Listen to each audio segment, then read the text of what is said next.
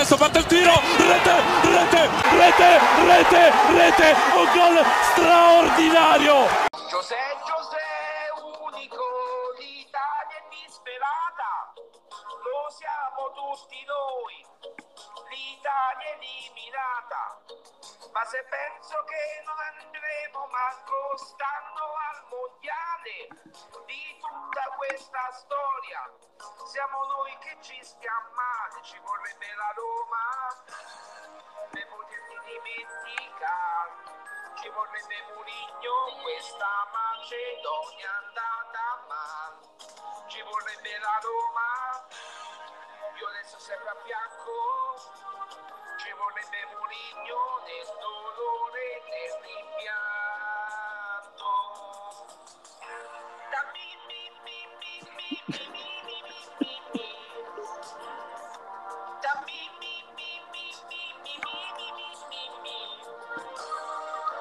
Da mi. Oh my god. Just keep going. My eardrums. We're gonna get sued after this podcast.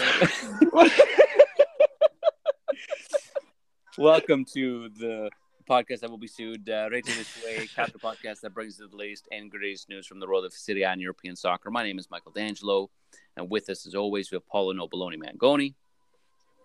Cancelato e denunciato. Welcome back, everyone.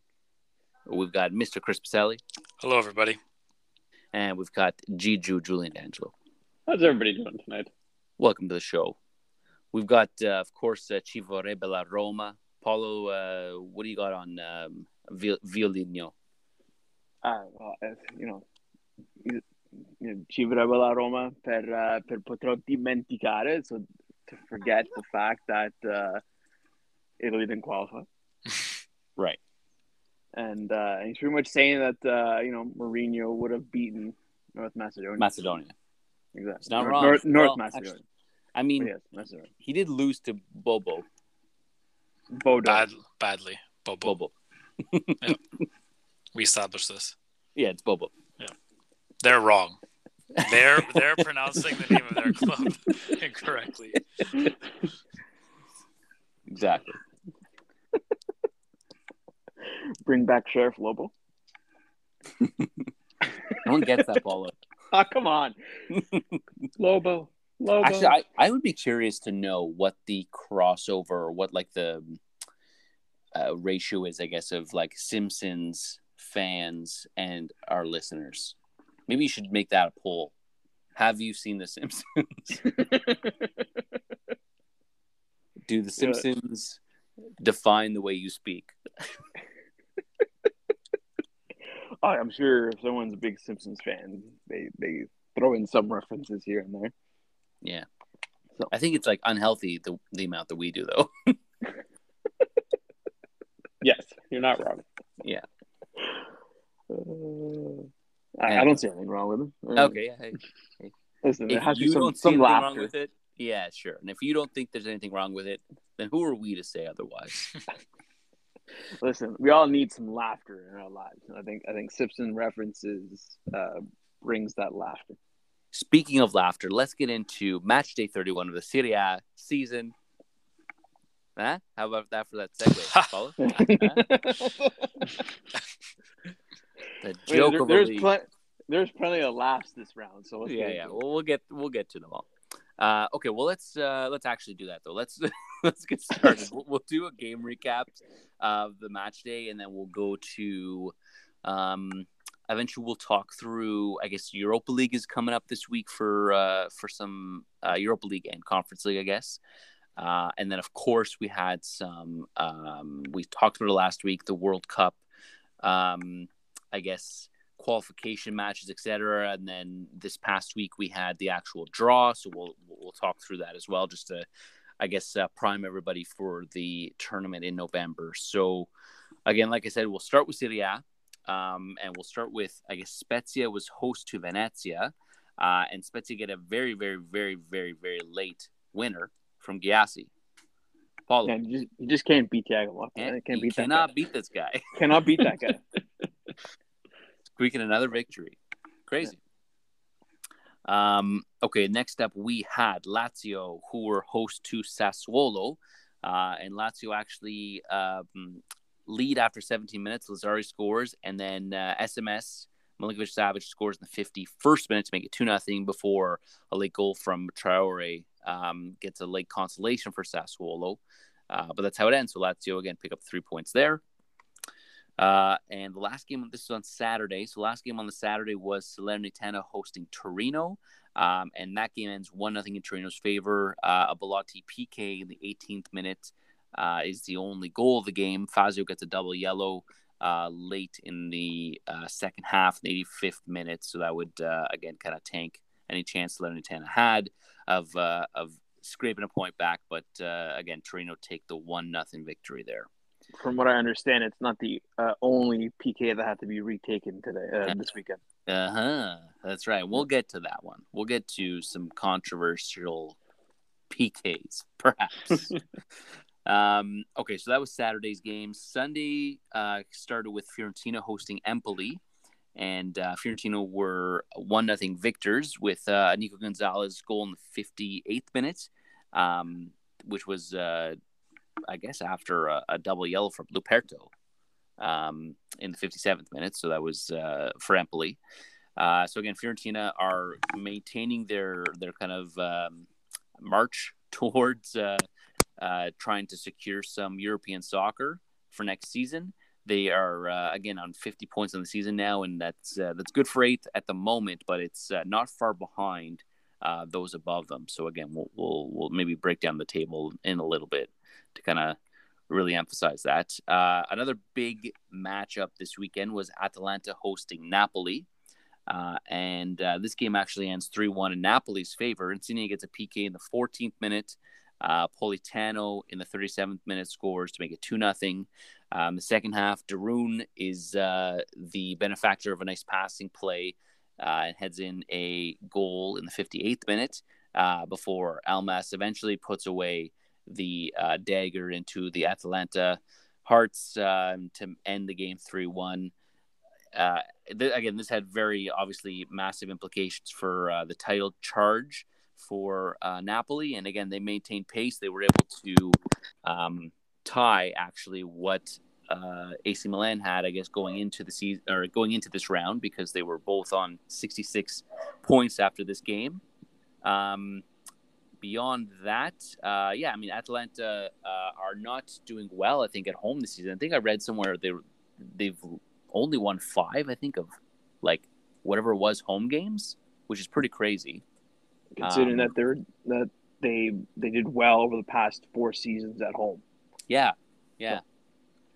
So an unfortunate, I guess, result for Atalanta, and it again is very favorable, obviously, for Napoli, who again they're still in the thick of it. So let's see what happens again going into the last, I guess, 7 games of the season here. The next game up, we had Udinese, who were host to Cagliari. And Cagliari actually get the opening goal, 32nd minute, João Pedro scores. Where was that last week? Am I right? And then it's all Udinese. So Rodrigo Bacau scores in the 38th. Then Beto gets a brace, the 45th and the 49th minute. Molina actually scores in the 59th for their 4th goal, and it's actually our goal of the match day. So here's the audio on that. The ball is lovely, and it's Molina! Wonderful from Udinese, Nahuel Molina. His 6th goal of this campaign. Now, Julian, what would we classify that goal as? Was it a doink? It was perhaps a doink. I think it was as close to a doink from that far out. It was so, again, effectively, he kind of takes the ball in over the half from a pass and is able to, lob it over the keeper a fair distance out. And, I would classify it as a doink. I'm going to give it a doink status. Beautiful goal. But hold on, isn't a doink status like close within, close to the keeper and chipping it from, I don't know, 2 feet from the keeper? You're a doink. You know, Touché. I would Touché. call that like a loop or something like that. You know, It was Totti-esque because Totti obviously did that, but it was very no. I'm still going to call it a doink. He still doinked it over the keeper. I agree. okay, whatever. I would classify it otherwise, but sure. What would you classify it as specifically? A lob? Yeah, It wasn't necessarily a lob. It kind of like just it was more direct, I guess. a floater. A floater. You're a floater. You doink. All right, let's. To round out this game, Beto actually completes the hat trick. So not just a brace, he gets a hat trick in the 73rd minute, and Grassi gets a double yellow in the 82nd for Cagliari. So again, it ends 5-1 in Udinese's favor.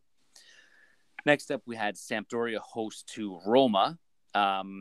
And there's actually only one goal in that game, and that's Mkhitaryan scores 27 minutes in. It kind of rebounds to him, and he slots it away to secure the 3 points for Roma. So ci vorrebbe la Roma. They clearly won this week, so maybe they could have beat North Macedonia last week. It stands to reason, Paulo. It stands to reason. Yeah. We got to listen to the gospel of Violinho. I actually apologize to everyone who listens to our podcast who is now confused and might look into this gentleman. We need a disclaimer. Yeah, we need to have the explicit tag on this episode merely for that. It is on there, trust me. Yeah, okay, good. As it should but actually, there was an unexpected Violi Nation Monday night, so that's I've seen actually on a couple of these platforms, just as a quick tangent here, whenever someone's speaking about COVID and stuff like that, they'll have a little disclaimer saying, "Oh, here's where you can find helpful COVID information." We should do that for Violinho. And then have links where people can, I guess, okay, so how about that? Understand or learn. So there is a pinned tweet on the Twitter user at Mussolino. His name, Mussolino. Great. That's a great Twitter handle. His pinned tweet is actually an article in Italian about the true story of Violi Nation and Perfect. what it means. Yeah. So Paulo will link to that somehow in some capacity via our Right to This Way Twitter, and you'll be able to see that. Maybe just retweet it. Yeah, if it's pinned. Okay, let's move on here. Last most important game of the Sunday, and actually this was actually a very special game because we were all together for this game. Hey. First time since COVID, yeah. That's it. So, of course, we're speaking of Juventus, who are host to Inter Milan. Now, who wants to speak through, I guess, the events here? Maybe Julian. Just Julian, you can take it. Okay, I'll take this one. I mean, I'm probably going to downplay a lot. So, well, what do we want to do? Wait, actually, of course, for the Derby d'Italia, there's lots of controversial moments. Hold on. Maybe what we should do, should we say Chris to take it because he's the neutral third party? I can take a stab at it, and then Sure. And then we'll have Julian, and Julian will correct. Yeah, and then Michael, and then we move on. Yes. I mean, I would describe the first half as choppy, and for me, choppy just. I don't think either team ever really got into a flow, and if any team did get into a flow in terms of when they had the ball, I would say it was Juventus. But again, I still don't think they ever really got things going. Again, we were talking about how little Dybala was able to influence the game, and I think because we know how talented he is, we expect him to be able to take over games and influence the games more. So, but no, I mean, Paul and Mike, you guys have watched, every game, if not most games. Unfortunately, this is just how Allegri has the team playing. They're going to drop off more often. They're going to try and take their chances on the counterattack. I thought, Paulo, I'm sure you'll comment on this. I thought Rabiot was okay. Paulo thought he was the worst player on the pitch. Apparently, Juventus Twitter thought he was man of the match. I just thought he was okay. He had a job to do. I thought he did that job okay. Yeah, I mean, obviously, Inter got, I think you could say they got a little lucky with getting a second chance at the PK. The second one was well taken. First one was very poor. For me in general, again, I thought Juve had more high quality chances, if I can say that. I don't know who had the more shots on target. Maybe one of you guys can comment on that. But the more high quality chances came from Juve, in my opinion. And I think Inter got a little lucky to come away with 3 points. Okay, Giuliano. I actually agree on that. I thought Inter got completely dominated in the first half. I mean, Juve hit a post on a weird clusterfuck of a play. Actually, the crossbar on the within the first 5-10 minutes. And then they hit the post in the second half as well. Inter honestly didn't create anything. They kind of got the lucky PK and Cortomuso their way to a win. Yeah. Yeah, really that kind of was the game in a nutshell. They really they played Juventus's game and Juve lost, right? So that's just kind of what happened. The PKs, if we want to talk about them, just how, I guess, if they were contestable, I guess. So that first, I guess, initial foul is a foul, correct, guys? Which one are we talking about? On Scooby Dumfries. Morata catching his foot. Yeah, he cut his foot. It's a foul. Yeah, it's a foul. I agree, and I think again in slow motion, it's a foul as well. We're watching it live, and I saw it right away. I called it right away. That was a foul. Yeah, it's harder because I mean, again, if you watch it in real speed, it's not like he stomps on the guy. It's almost like more like a graze, and he's just kind of jockeying position in there. But that's it. And I think, like, again, even if it wasn't a hard stomp or anything, again, he's still stepping on the guy's foot. He's in the box. That's a foul. Well, it's not even that. It kind of challenges him from behind as well. You know what I mean? Right. Like, he was nowhere close to the ball. And, again, it's not the first time that Morata has done this on the defensive side. And that's the most frustrating part, is that challenge was not necessary. Now, would you say, again, a challenge from behind, gets the foot, typically would be called as a PK? Yes. Okay. Julian, would you say that? I know where you're going with this. But yes, I would. Now, I will say with Morata, in kind of similar vein to what Paul was saying, yeah, Morata doesn't need to make the tackle. It's like a 1-on-3. Yeah. He's an attacker. Like, he doesn't need to lunge in on that play.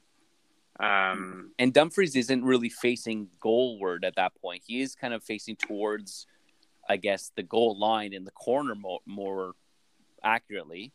So he's not, again, really what he's probably going to do at this point is pass it somewhere, I guess, wide for someone else to swing it in. But still, again, it's not like a threat, like it's in front of the goal and the guy's about to take a shot.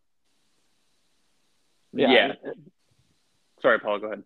No, that's the most frustrating part, is just the uselessness of that tackle. There was no need to do it, and the fact that they were even debating that is it should have been called by the ref, but that's why there's VAR, and we'll get into the whole VAR debate in a minute. So back to you, Mike. Okay, so again, aside from that, so we had, like Julian said, Juve actually hit 2 posts. One was kind of was this the first one? Handanovic kind of throws it up, and then it went. Yeah, that was the so one, right? The one Chiellini shanked. Yeah, no, that would have been called. That would have been called that. Yeah, Chiellini. Right, you said that he had hands on him. He makes contact with Handanovic. Yeah, that would have been called that. But still, that was a fun play overall. Yeah. Well, for sure. Okay, so I don't know. I think didn't Vlahovic maybe had a shot that was stopped. I think that was his only shot that he had on target all game. I'm pretty sure. I think it was in the first half. If I'm not mistaken. He had one in like the first minute, but it was Yeah. right foot, I think. Yeah, and it was right at him, right? Or it was, Yeah. he was off balance. I think that was. Yeah, like it wasn't a great shot, but yeah, he wasn't in like a super great position either. He just kind of got a step and took it on. The thing is that what bothers me is that Juventus dominated. What they had a crossbar that would have been called back if it went in. Chiellini fouled Handanovic. That's a foul. Vlahovic missed an opportunity that he didn't get another one for the rest of the game. And then Zakaria hit the post after Handanovic touched the ball. Where is the domination? Someone tell me, where is the domination? Paul, Just follow Rabiot. Listen, He Paul, made it across half. there was no, they had no final third. They were like, again, there was no, and that's been again them all season. We've talked about this countless times. That they're impotent in attack, and Vlahovic is supposed to fix that. And I mean, he has been more prolific than Morata has been, and Keane is kind of non-existent. But all that to say, again, it just wasn't. There wasn't enough service. There wasn't enough much else. And I mean, credit to Inter for really suffocating all that stuff. I was gonna say, yeah, Skriniar deserves man of the match. Yeah. For this game. He played phenomenally. Shut Vlahovic down. Yeah. Very well. And that's it. That was again. There was the commentator mentioned it as like almost a blueprint for how you defend Vlahovic, right? That's you have to kind of be physical on him, and exactly, and he'll fold, right? And he needs what Vlahovic needs to learn, and I guess he's young still, but what he needs to learn is again, if he stands his ground more and doesn't flop like that, he probably gets more chances. Literally flop. Yeah. Well, there was tons of flopping. There was the hand flopping into the Lit's eye. Same thing with Vlahovic. Yeah, from Dumbro, D'Ambrosio. isn't it? Yeah. that was D'Ambrosio, hilarious. yeah. Because he actually he looks up to see who it is, and then just falls back. Okay, in the second half, again, another, I guess, contestable moment here. So this was on Zakaria as well. And Bastoni. And Bastoni. And Julian, why don't you explain this and explain why it wasn't a PK? So, Zach, have we ever decided if it's Zakaria or Zakaria? Let's call him Zach. Zachary. Okay, let's go Zach. So he has the ball. He's kind of the corner of the box. Bastoni goes to defend him. Is a little aggressive on the defending. A little clumsy, even if you will. Zakaria goes down. The ref whistles for a free kick just outside the box. Now, VAR did review it and said it was the correct call. And then, of course, after the game, you had Juve Twitter posting the screenshot of Bastoni making contact, if you will, with Zakaria while their foot is on the edge of the box, which would constitute a penalty. However, I think the foul is the push in the back. I don't think it's the contact, because that photo that's going around, what Bastoni is doing is nothing. There's no foul in what he's doing, right? He's just defending him tight. As the play develops, Bastoni kind of shoves him a little bit with his forearm in the back, and he goes down. Now, What I will say, if the ref ruled it a penalty on the field, I think it would have been a penalty. I don't think there's conclusive evidence one way or another to say when the foul starts or Yeah. So that's my opinion on it. If the ref ruled a penalty, it would have been a penalty because VAR wouldn't have been clear and obvious to overturn it. And the same way it wasn't clear and obvious to overturn it to say it was a penalty. And I think that's a good point to mention again, like the foul is almost like completed after he really pushes the guy down. Because that's really what happened. If we freeze frame it, we can see that there looks like some sort of step on the guy's foot. But the reality was that was like a millisecond where he still stood and he just moved past it. And then again, he was pushed down. And that really is what the ref called. my next question was going to be, again, if it was a foul, which it was, he called it a foul and he called it outside the box, etc. If he calls it a foul and then VAR sees that and says that it's on the line, again, they have to call it a penalty. Yeah. Yes. Yeah. Right? Foul. So they have to have determined then that in some way that the foul was not this, right? So that's the logic behind it. That's really is what's supposed to have happened. I was watching La Domenica Sportiva after I got back from watching the game, and there's a former ref, and I remember this ref, Sakani, and he kind of broke it down in the lower contact, which I think Julian was describing about the with the foot, right, Julian? Yeah, like he didn't stomp on him. There might be a little bit of like contact in terms of leg on leg, but again, soccer. I know we always like to say contact to foul, but it's not always. The foul to me is the push in the back. Yeah, so the foot contact is what he kind of described as the lower contact, and then the push in the back is what he described as the higher contact, higher half. And I think where, as Julian said, where that push started was Zakari, or we'll just call him Dennis. We need Patrick Kendrick on here. Anyway, I don't want to get into semantics. So Dennis was pushed going outside of the box. It's not conclusive to say that the contact happened inside the box. And in theory, like that's and honestly, it's better to err on the safe side. I mean, I'm saying this as a Juventus fan. To err on the safe side, because imagine if that was called. Imagine the shit show that would have arisen, or that would have risen from that. That would have been the end of Serie A Twitter. Oh, 100%. Okay, so Paul, just to confirm here then, are you saying this is not a penalty? No, it's not a penalty. Not a penalty. Okay, No, Julian? No, because he was falling outside of the box. Right. Okay. Julian, you concur? I mean, like I said, if the ref had ruled it a penalty, I think it would have stood a penalty. But to be honest, I didn't even really think it was a foul at all. I thought he goes down. It's one of those plays, right? Players do it all the time. They know the defender's coming behind them. They look for the foul and they fall over. Yeah. I didn't think there was much in it, but it would have been a very soft penalty. I'll say that. Okay. Chris? No, I don't think it was. Okay. Interesting. But it was a foul, though. We can all agree that was a foul, though. Well, Julian doesn't agree it's a foul. And to me, I think that's a foul. I think he was pushing the back. That's a foul. Yeah. Yeah, and I mean, again, slow motion. You see Bastoni's arm kind of push through him.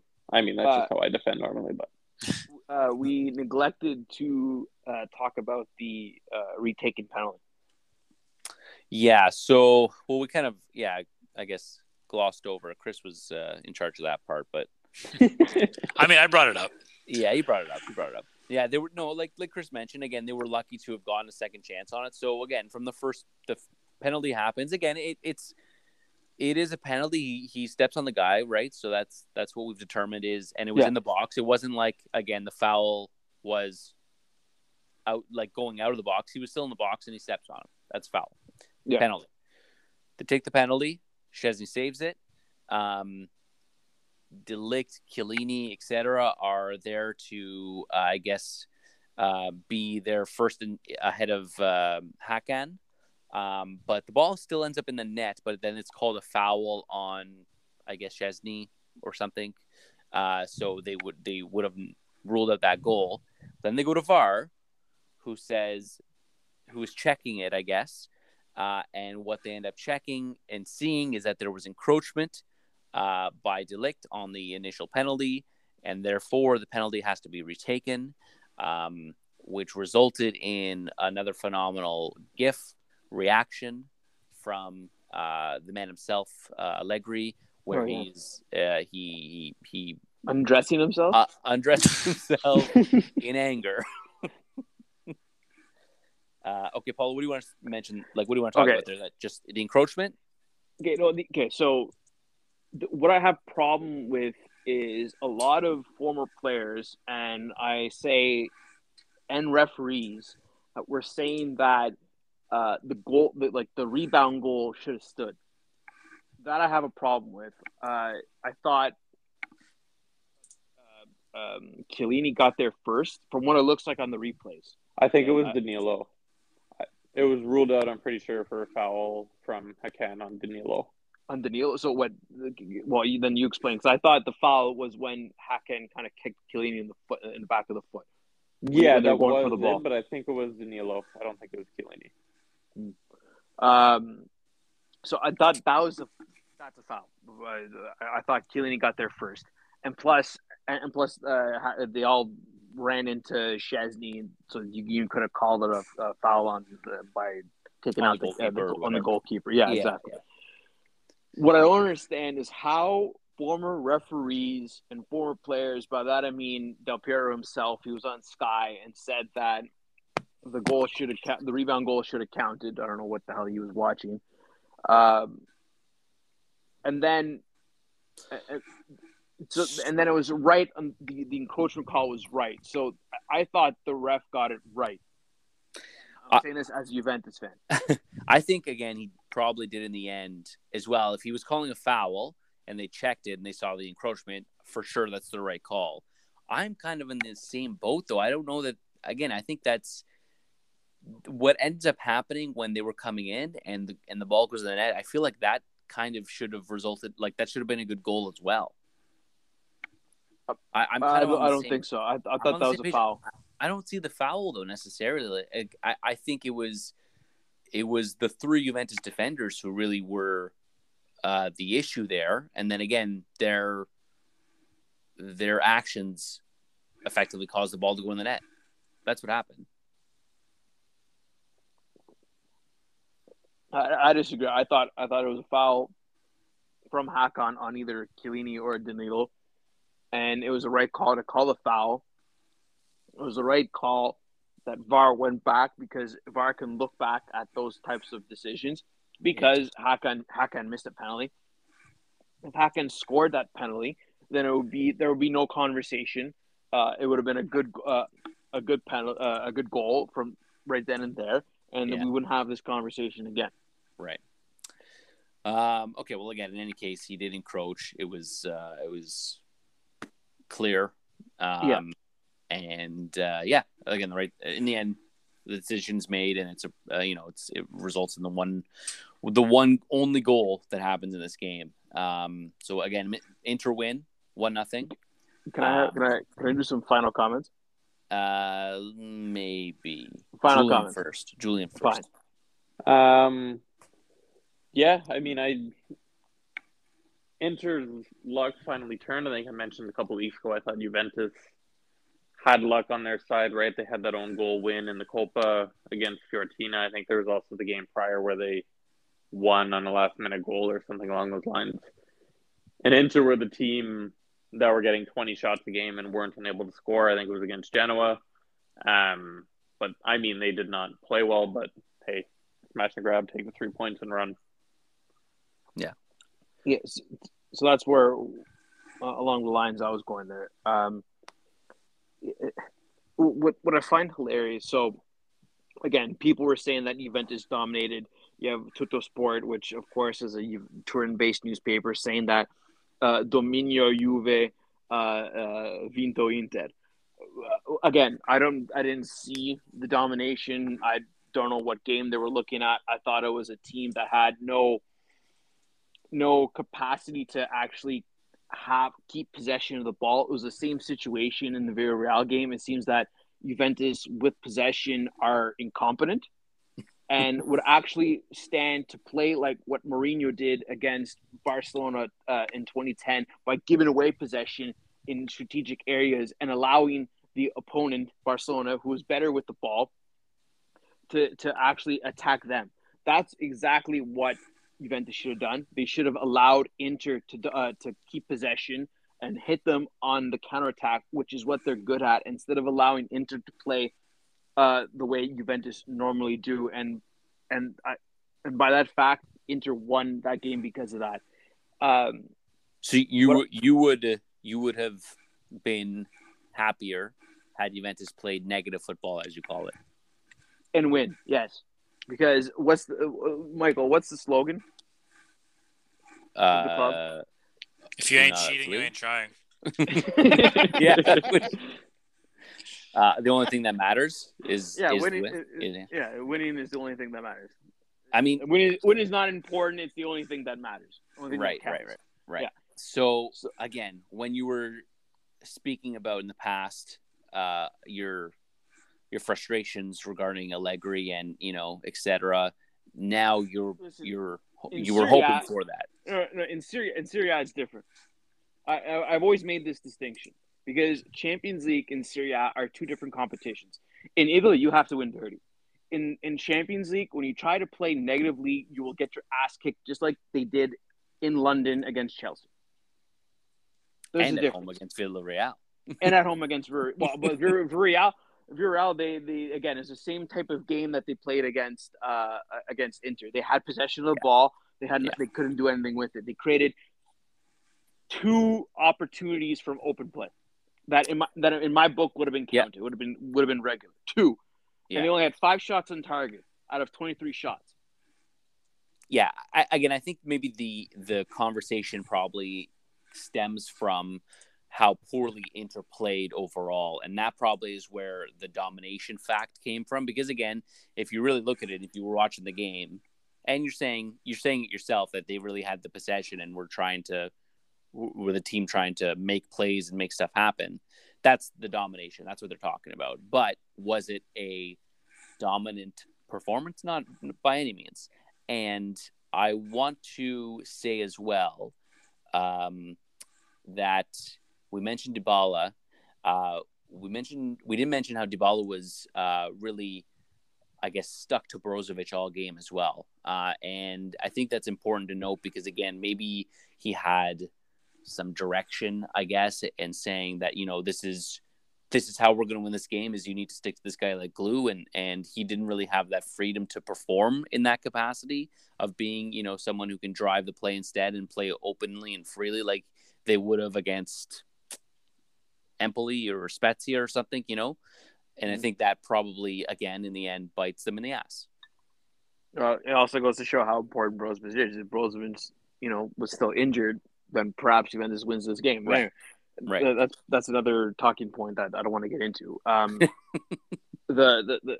last point before we can move on is I was watching La Domenica Sportiva, and in his post-match comments, he said, "quote," I'll translate it, that we've satisfied the lovers of the positive game. Just a rough translation. I'm like, what positive game was there? You had 5 shots on target and 1 post hit.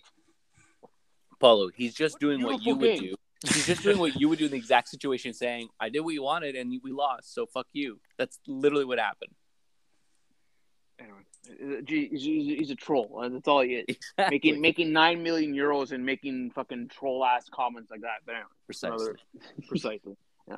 Anyway, that's what I want to end off on. Okay, great. Let's move on. So that was the end of Sunday's matchups. We had 2 games on Monday. First one was Verona host to Genoa. Paul, you watched that game, and I guess it ends 1-0. Yeah, so Simeone scored. It was a free goal. It was a bad Sirigu kind of kicked the ball away. Verona won him back in midfield. And then Maksimovic was caught in ball watching and got burnt. And Simeone, what could have been an own goal, but I think it was ruled as a Simeone goal. 5 minutes in, pretty much set the tone for the rest of the game.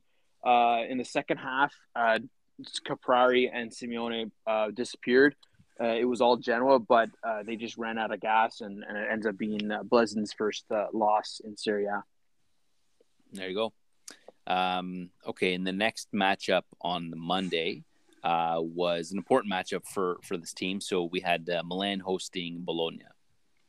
Yeah, Paulo, I think you bet on it, right? So you were happy about that? Yeah, but I still lost my. Oh, my... good. Yeah, no, I mean, I had Genoa to win or tie when they lost. So They right. screwed you. the with Napoli winning, going into this one, they were tied on points with Milan. This is Napoli again, so the opportunity was there for Milan to increase their lead or to regain their lead at the top of the table.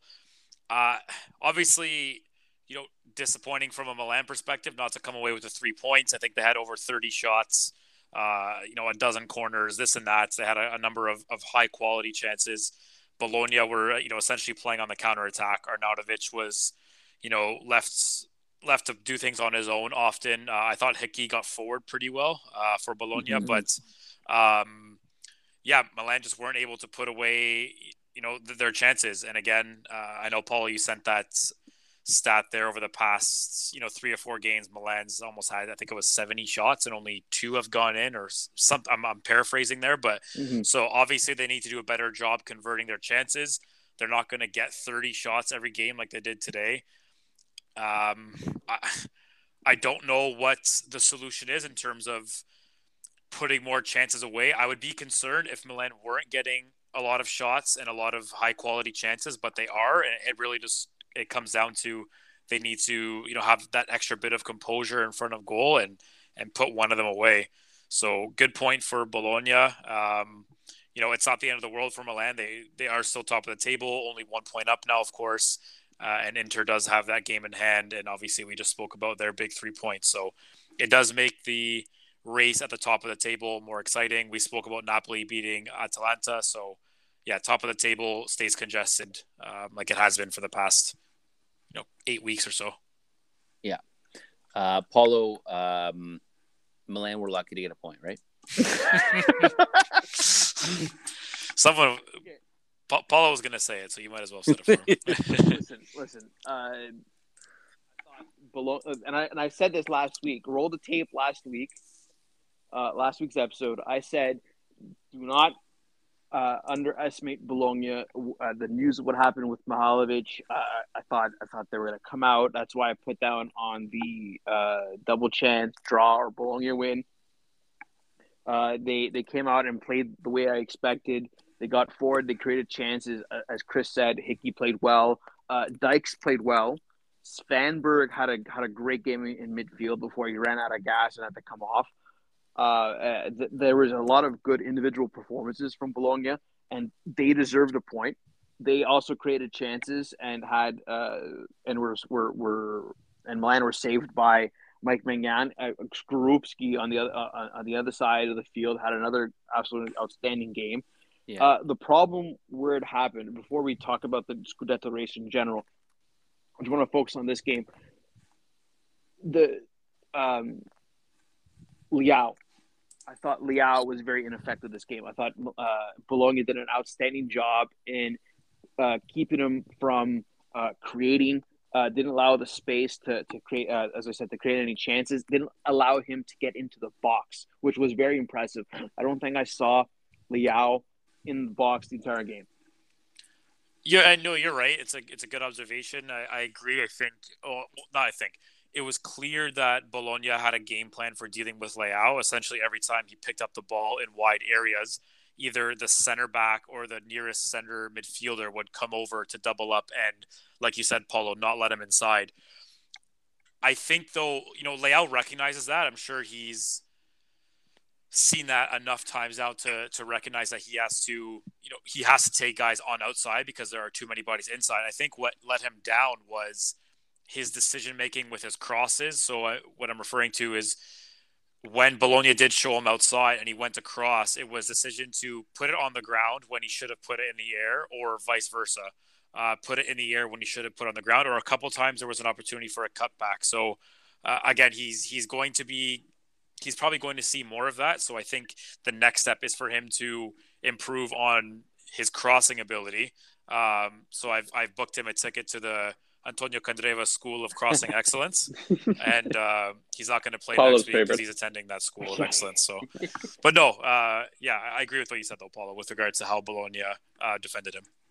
Also, I'll be remiss not to mention Teate. I thought he had an absolute outstanding game in at center back, and was absolutely effective in man marking Ibrahimovic out of the game. I think Ibrahimovic only had one decent chance when he came on, and that was in, I think it was like the 4th minute of the 8 minutes of stoppage time that was conceded. Fair. Yeah. Okay. Great. So Milan again, we're lucky to get a point there. So let's just conclude our chat here then, and really, I guess, sum up where the table stands right now. So Milan are, like Chris said, they remain in first by a point. They have 67 points in the season. Napoli are in second with 66 points. Inter are in third with 63, but they have that game in hand, so it could be 66 if they win.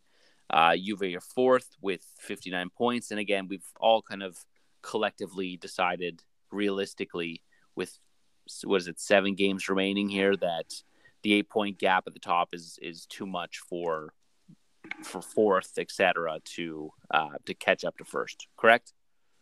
See. Yeah.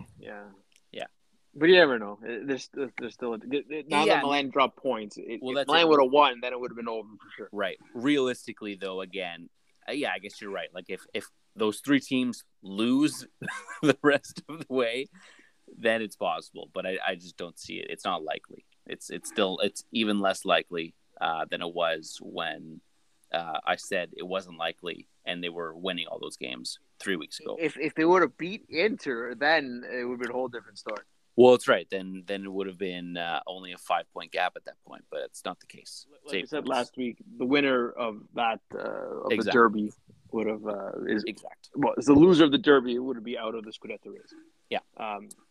Before you continue on, I just want to also point out, as a Juventus fan, what's frustrating about Allegri, and I get it, it's all mind games. It's all it's all mind games. But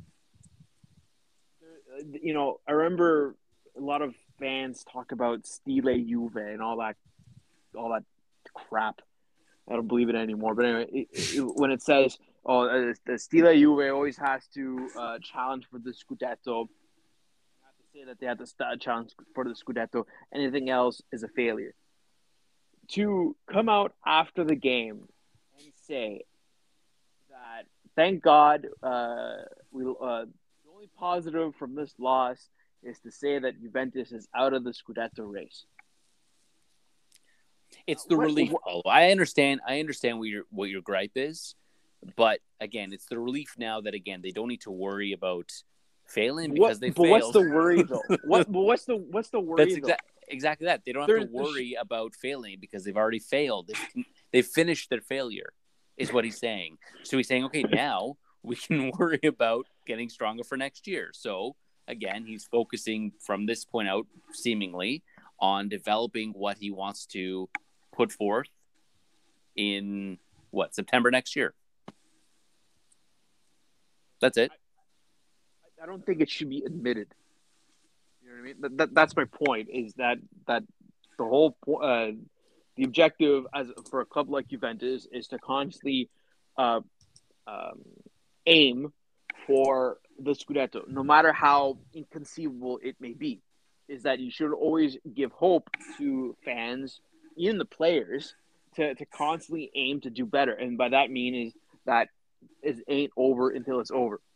Not to admit defeat and say, well, we're gonna aim to do better in Juventus and have a better start because we lost. We did so shit in the first 10 games of the season, which essentially cost us the Scudetto this season. Yeah, I mean, he's just being a realist, and maybe again he's trying to take the pressure off of his players who weren't able to get it done. So he's trying to take all of that heat, and I think that has worked clearly. If you're getting so mad at him. Okay, well, we have a manager in our midst. So, Chris, what do you think? I can't get inside of Allegri's head, so. Although you'd like to. Yeah. I don't. So I said I don't think he wants to. Yeah, no, it's a good point. I cannot comment any further. Like I said, he's kind of he's in a tier of his own when it comes to his comments and what he says to quote unquote get his players motivated. So next question. We have the Mourinho effect, which is a positive one. Is the Allegri effect just like an asinine comment? Usually, yes. Yeah. Okay. All right, Michael. Okay, so back to what we were talking about here. So again, that's the top of the table. There is still obviously a lot to be decided from, I guess, 5th until 8th. So Roma they're not far back. 5 points from 4th. Again, if this means that Juve are despondent and don't really play well to finish off the season, Roma could jump in there. But the reality, again, probably is that that's too big of a gap to cover. So Roma, Lazio are 54 and then 52 points, Atalanta 51 points, and like I mentioned before, Fiorentina are on 50 points. So that's really where the next kind of big race is. And at the bottom of the table, we had obviously Venezia lost. Genoa had an opportunity now that Venezia lost to kind of leapfrog them and possibly pull level with Cagliari, who also lost. But were unable to do so. So the table actually remains the same at the bottom there. Venezia, Genoa, and Salernitana are 18, 19, and 20. But as I mentioned, Cagliari at 25 points are very much not in the clear. And Sampdoria with their loss, again, 29 points. So that's currently a 7-point pace for someone to catch up. And again, at the bottom of the table, that's probably impossible to overcome. But never say never. I think there's still some danger. We've seen it before. A gap that big. I think Right. I remember Crotone. I think that was Again, one of the bigger gaps. It's there's 7 games left, 7 or 8. Some of them have a couple more games. I think Salernitana have 2 games that they've yet to play. But again, I think the reality is that those 3 teams, Venezia, Genoa, Salernitana, really, really, really need some luck to finish off the season here. And Cagliari might be that team that kind of is on the losing end of one of those teams hoping for a miracle. So we said 18 points, right? The over/under for Salernitana. Correct. Yeah. We're at 16. I went under. Okay, so I guess let me pull up their schedule for the last. How many points are they at right now? 16. 16. Oof. Yeah. So if we're playing with Price is Right rules, Julian is out. No, we just did over Julian's still under. in. Yeah. That's what I'm saying. Oh wait, we said 18, not 16, right? I think I said. Did I say over? I think I said No. 20. You said under as well, didn't you? I said under. I don't remember. I think I might have said under. Yeah, I think I said over. I think I said they'd hit at least 18 and go up. But Okay, I think so everyone said under. They play Roma, Sampdoria, Udinese, Fiorentina, Venezia, Atalanta, Cagliari, Empoli, and Udinese again, because Udinese is the makeup game. the makeup game. Yeah. I don't think they do it. Well, I think they can take points from Cagliari. Maybe Venezia. Yeah, Venezia. So I can see it. Honestly, it might be the post. It might be 18. 2 draws, possible. Yeah, could happen. So are we concurrence that Genoa is the most likely team to get out of the relegation zone? I said this when we were first doing it, so I'm sticking to it. Yeah. Yeah, Chris was the only one who said they would. I wasn't there that week, but I would have said the same thing. Nah, you weren't there, so you can't say that.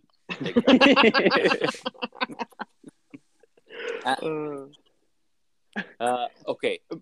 Okay, well, one more point before we move on to the actual Scudetto race. I have to admit, I was wrong about the fact that Thiago Motta can't be beat. I thought it was going to be Spezia where Cagliari isn't right now, Right. And they're not. and they're not. You know what? They're I was about to get angry and say, no, Paul, we have to move on. We're already at an hour. But then you said you wanted to talk about how you were wrong. So We will make time in the schedule. we allowed for that. it. Of Yeah. course. Okay. Now, again, what more do we need to say about the top of the table here, about the Scudetto race? I think momentum is with Napoli. I can see Inter jumping back in this really easily. Again, they have that game in hand, pulls them basically level. Yeah. And again, Julian, we were talking about it. The easier schedule probably lies with Inter. Yeah, they have. So I was looking through it again today. Out of the top half teams, so they have 8 games left. Only 2 of those teams are in the top half of the table right now. Right. Okay, so for Napoli, they get through Fiorentina next week and then Roma the week after. They play Empoli, Sassuolo, Torino, Genoa, Spezia. So I think the next 2 games obviously will make or break, but after that, I think they probably have the easier, other than Sassuolo, they have the easier schedule. Yeah. And Keep in mind, there's still another derby to happen between Inter and Milan, right? When's that? this is true in the Copa, Copa, April yeah. 19th. So I mean that could also have Distract. a knock-on effect. Yeah. Yeah. Also, I was going to say, keep in mind, I know, so Milan has a tiebreaker over Inter. Inter has a tiebreaker over Napoli. I'm not sure about Milan and Napoli, though, Chris. You might be able to weigh in on that. Didn't Milan beat? We beat them the first time. Have we played them the second time? I can't remember now. I know we beat them the first time around. No, you beat them the second time around. Was it? Yeah, it was the second time around 1-0, and the first time it was Napoli won. The first game. So I think that's a 1-0 as well. So I think that's a wash, isn't it? If they were both 1-0. I'd have to look into how the tiebreaker goes. I'm not sure at that point. Well, Alma scored 5 minutes into that one, so maybe they get the tiebreaker because they scored first. They scored first. I'm not sure how the tiebreaker goes. I know it's head-to-head, but if head-to-head's the same, I'm not sure. It's probably goal differential. Yeah, or something along those lines. Or something, yeah. Okay. Well, again, that's where it stands. Do we have at this point? Is there any point to call it? Like, do we want to each go through and say who we think it's going to be? Well, pure bias, I say Napoli. I did have Napoli finishing third, so that would be my next team. So Julian? Napoli. I mean, I gotta say, Inter. What kind of fan would I be if I didn't? But I think it's all funny. We talked about it briefly yesterday, and I think we all agreed if Napoli won, we'd all be kind of okay with it. Yeah, I mean, again, if our teams, which Juve apparently are out, if the and you guys are obviously the Milan teams, if we can't have it our way, we don't want each other to have it either. Yeah, exactly. Chris, are you in concurrence? Yeah, I'm picking Milan to win, but if Napoli come away with it, Forza Bianconeve. Okay. Yeah, that's it. Hopefully he brings the duck on the field. Yeah, that would be amazing. Okay. Finally, Paulo, shut up. Let's take a break.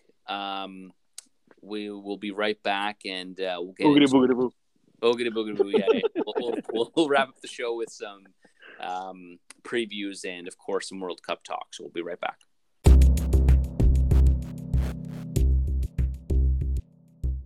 And we're back. Okay. So what we will do in the second half here is we'll obviously speak through the preview for Europa League and Conference League, which are happening this week for the two Italian teams who remain in the competitions. And then again, we want to talk about the World Cup. So again, let's first, I guess, just focus on, I guess, Atalanta and their Europa League matchup. So they play, who is it, Leipzig? Yeah, Leipzig.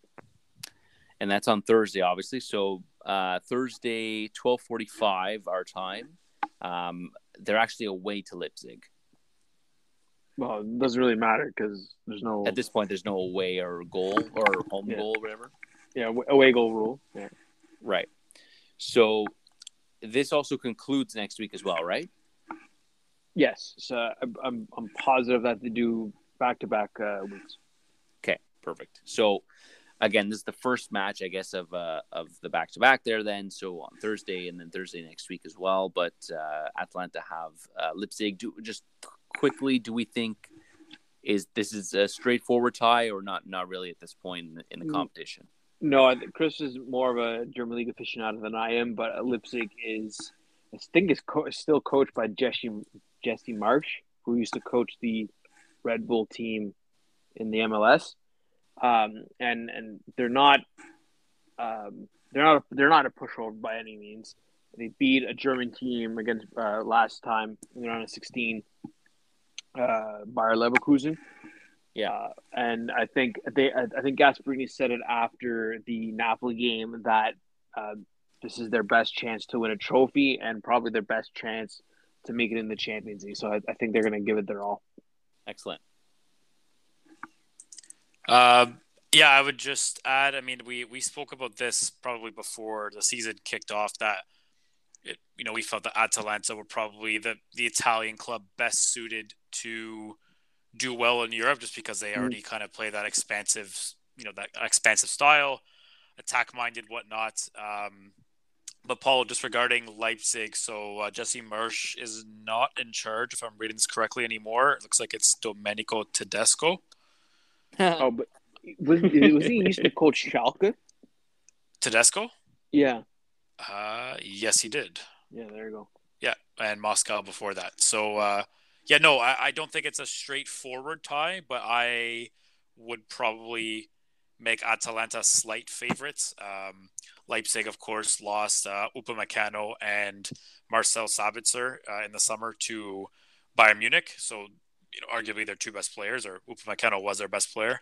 So I think losing those two players kind of brings them down another tier. But so should be a close tie, but Atalanta, I think, will go through.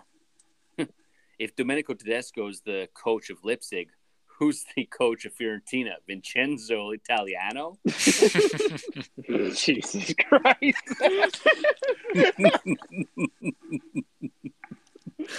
Oh, God.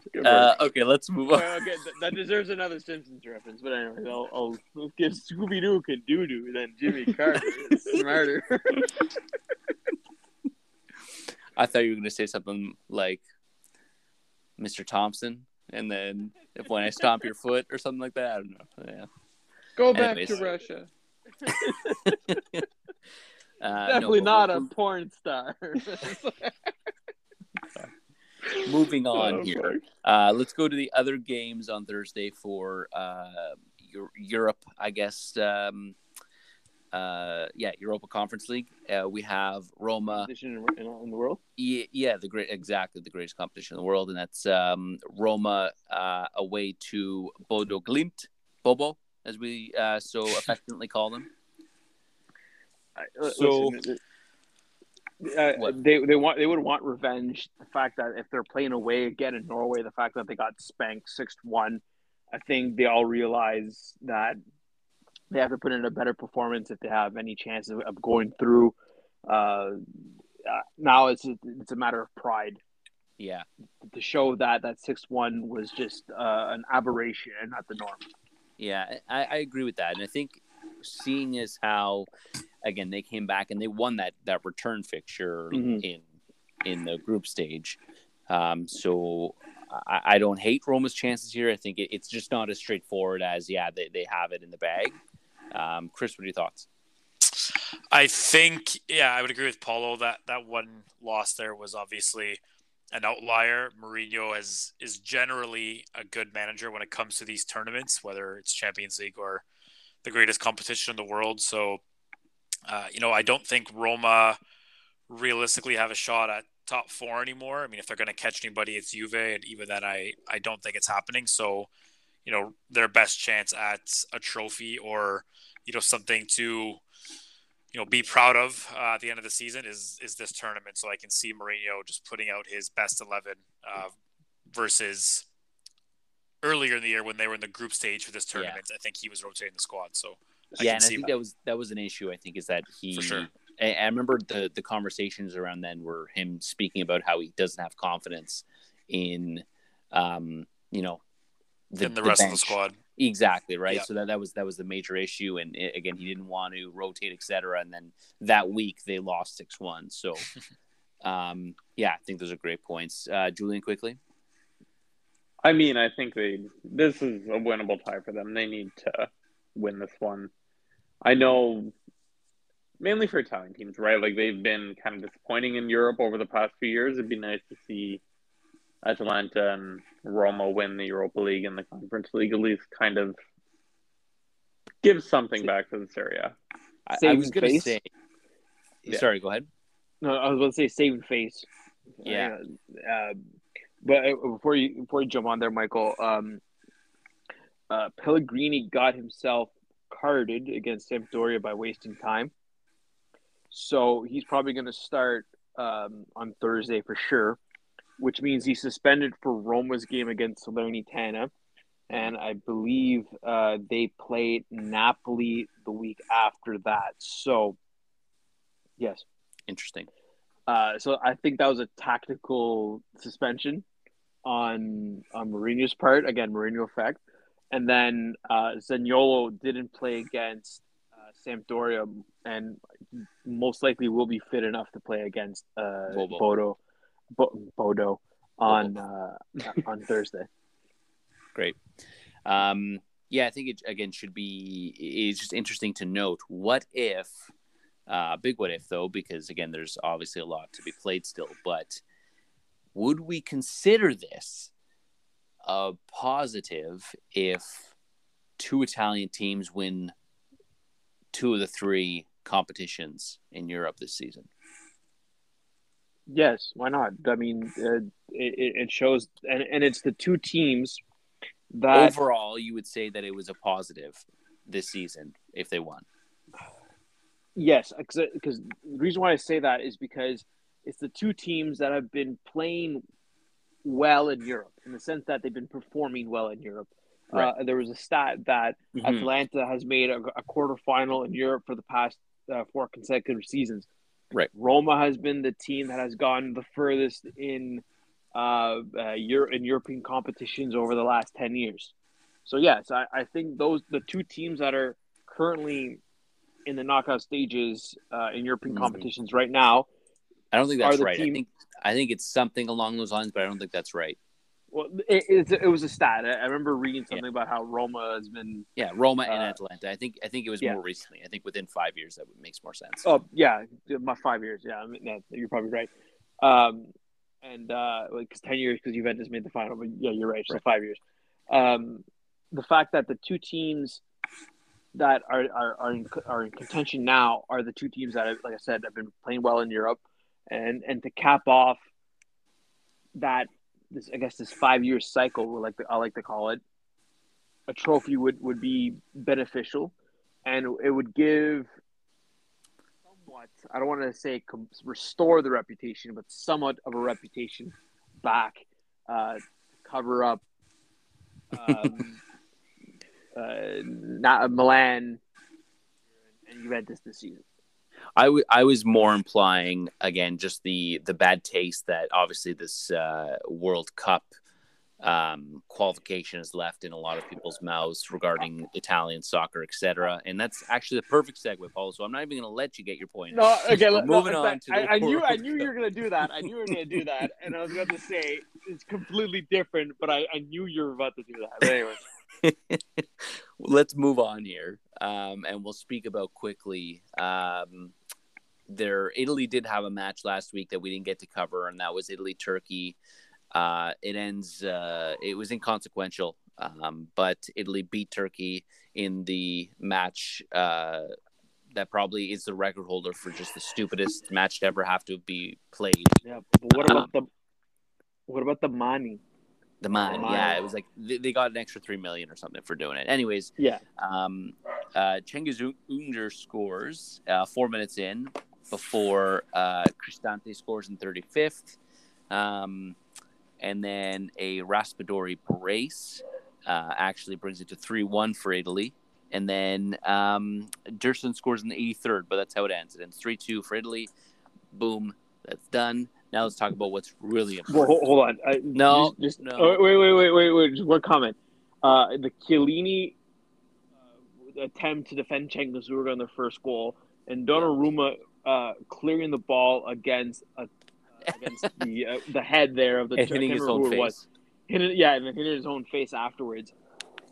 Perfectly sums up what's wrong with the Italian national team at this moment. Yeah, it was actually glorious.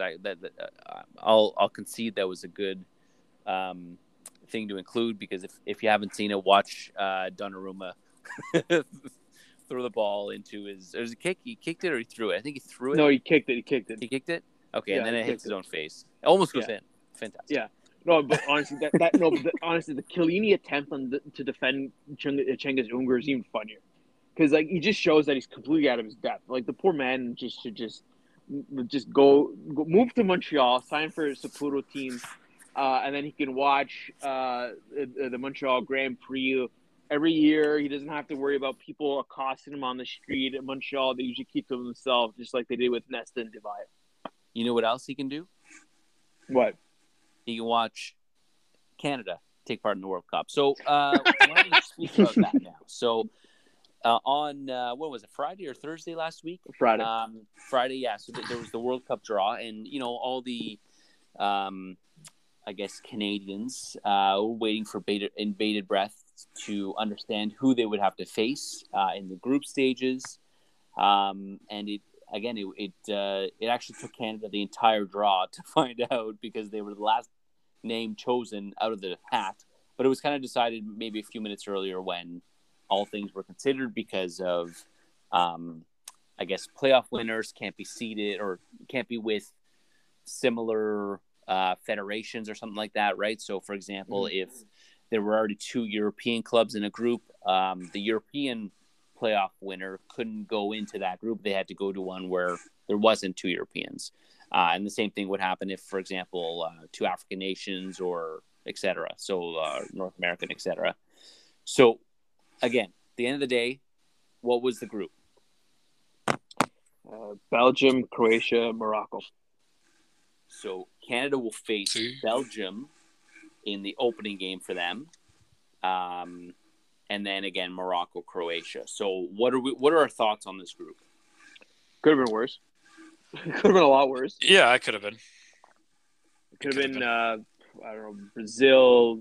The group with Brazil, Serbia, Poland. I can't remember the 4th team in that one. I think that one's a tough group to be in. There was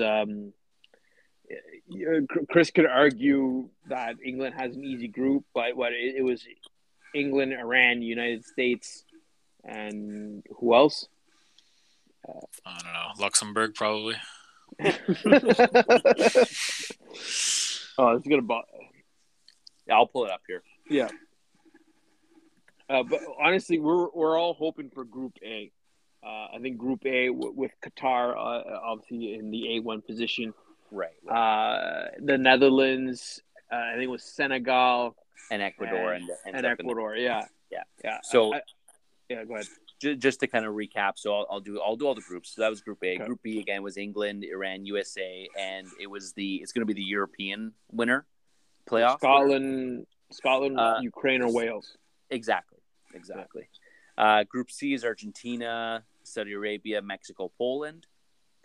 Group D is France, the winner of I guess Australia. No, I think New Zealand. New Zealand, Costa Rica, I think. Oh no, sorry, that's Austria maybe. Is that possible? AUS, EAU. AUS Yeah. versus who? That's Saudi Arabia, maybe. No. I know it No, doesn't make they're in sense, Group but- C, yeah. Right. Versus PE. Oh, so that's Australia versus. That's what it said. Is it a Peru. playoff? Yeah, it's a I think playoff. it's- Yeah, Yeah. Peru qualified, or at least to the next round because Chile didn't make it. Right. So it's Australia, probably- Peru. yeah, right. Oh, it's right because we saw Lapadula. Yeah. Anyways, Denmark and Tunisia is in that group as well. Then Group E is Spain, and then this is New Zealand, and I guess the okay. winner of that playoff there. Costa Rica.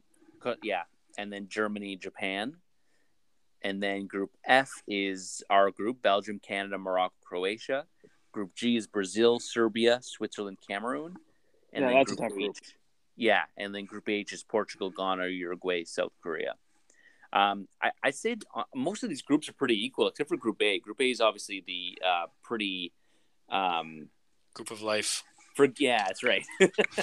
Man, if Holland, if the Netherlands don't come out of that, then there's a problem. The group of life. I love that. Group of life. But every other group has, again, some teams that are probably going to be licking their chops, but they're not as straightforward as people think. I think France might have an easier group as well. So that's France, Switzerland, Japan. No, No, France, Switzerland. That's France again. The Australia Okay. playoff one. Denmark, Tunisia. I think it's more straightforward than, for example, Brazil, Serbia, Switzerland, Cameroon, Yes, right? Yeah, definitely.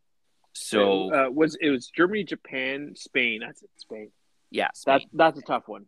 for sure. That's again, if for example Canada hadn't made it through and qualified, that would be the playoff that they would have to go through, correct? Yes, because it's Costa Right. Rica, New Zealand. Yeah. Right. So that could have been Canada in that group, and that would have been probably disastrous. Yeah. Yeah.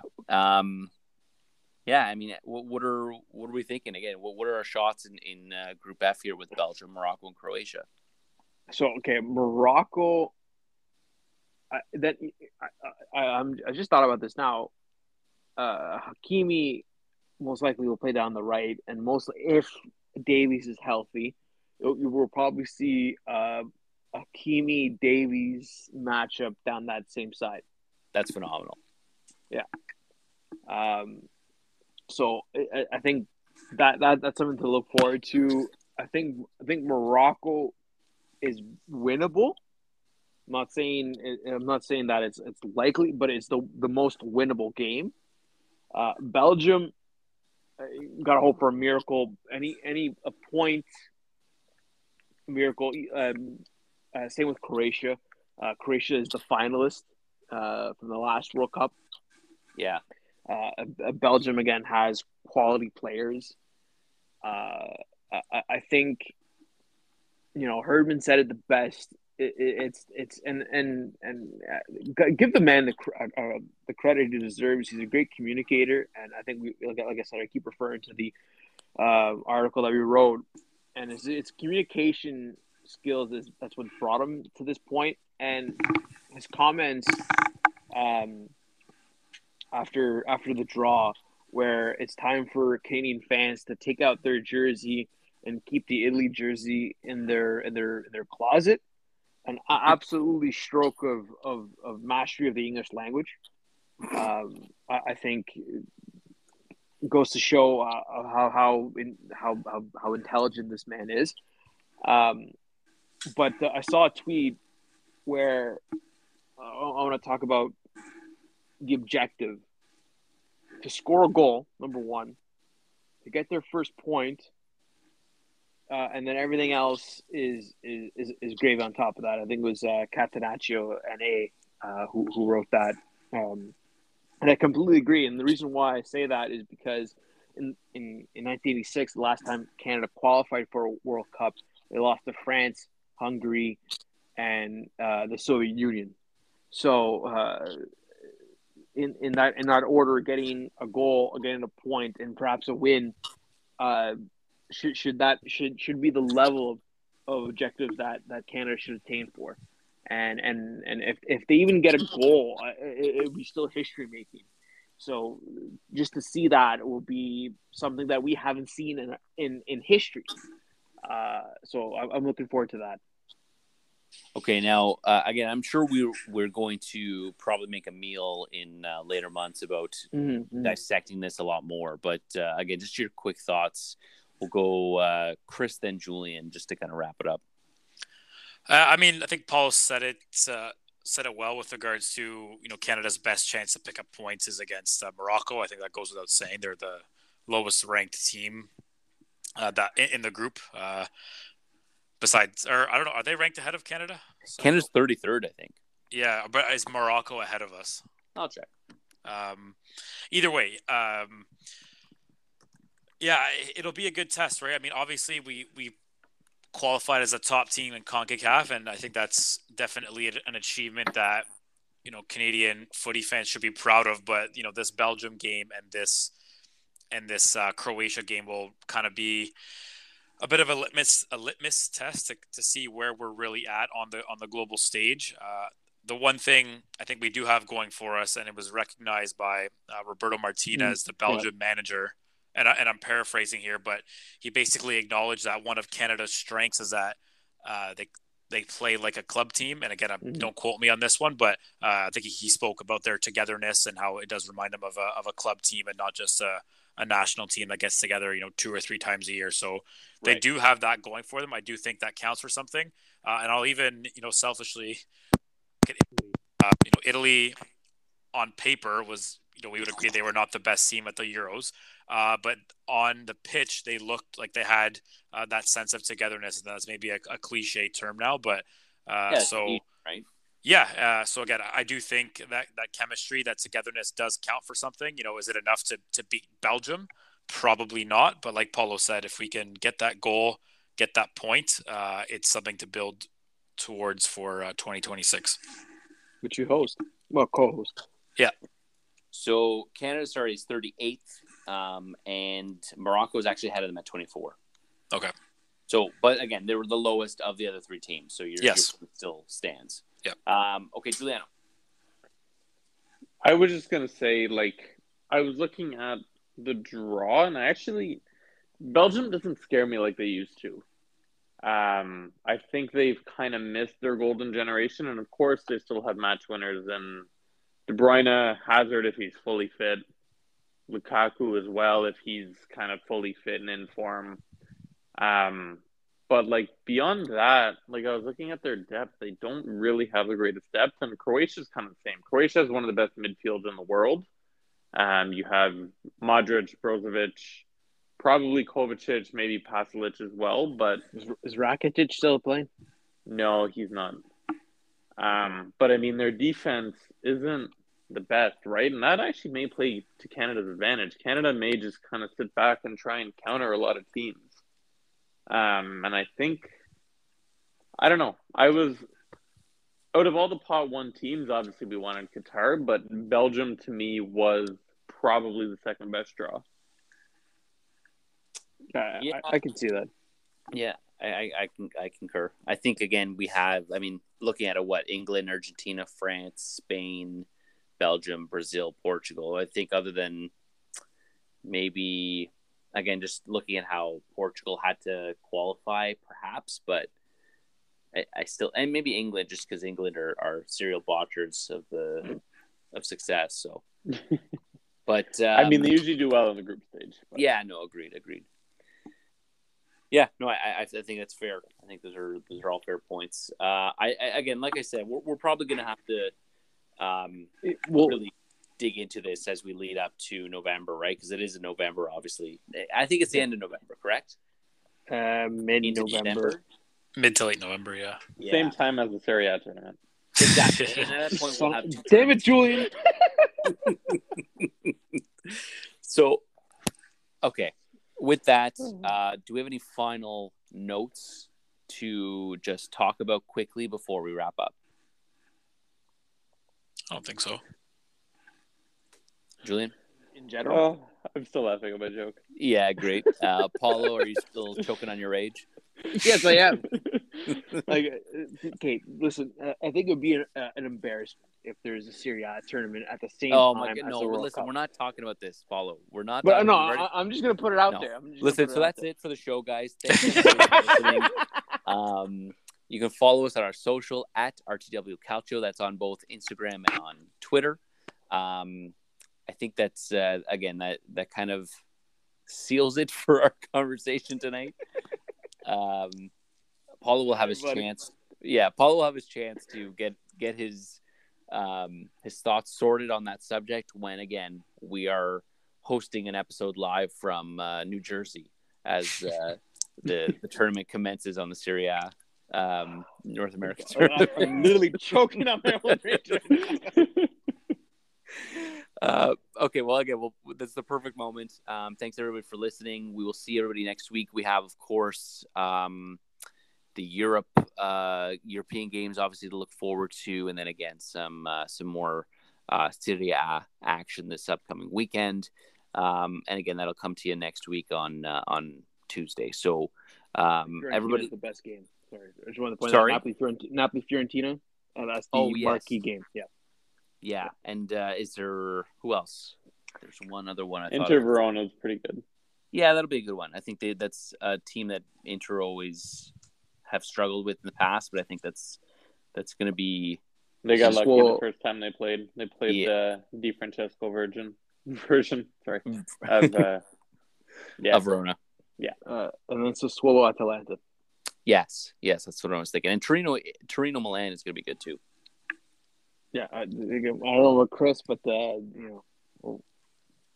Chris might be not the most confident as Torino has provided upsets this season. Again, like I said, they just got to put away their chances. They're not going to get 30 shots every game, but we'll see. We'll see indeed. Okay, let's wrap it up. Thanks for listening, everybody. We will see you all next week. Okay, ciao, bye.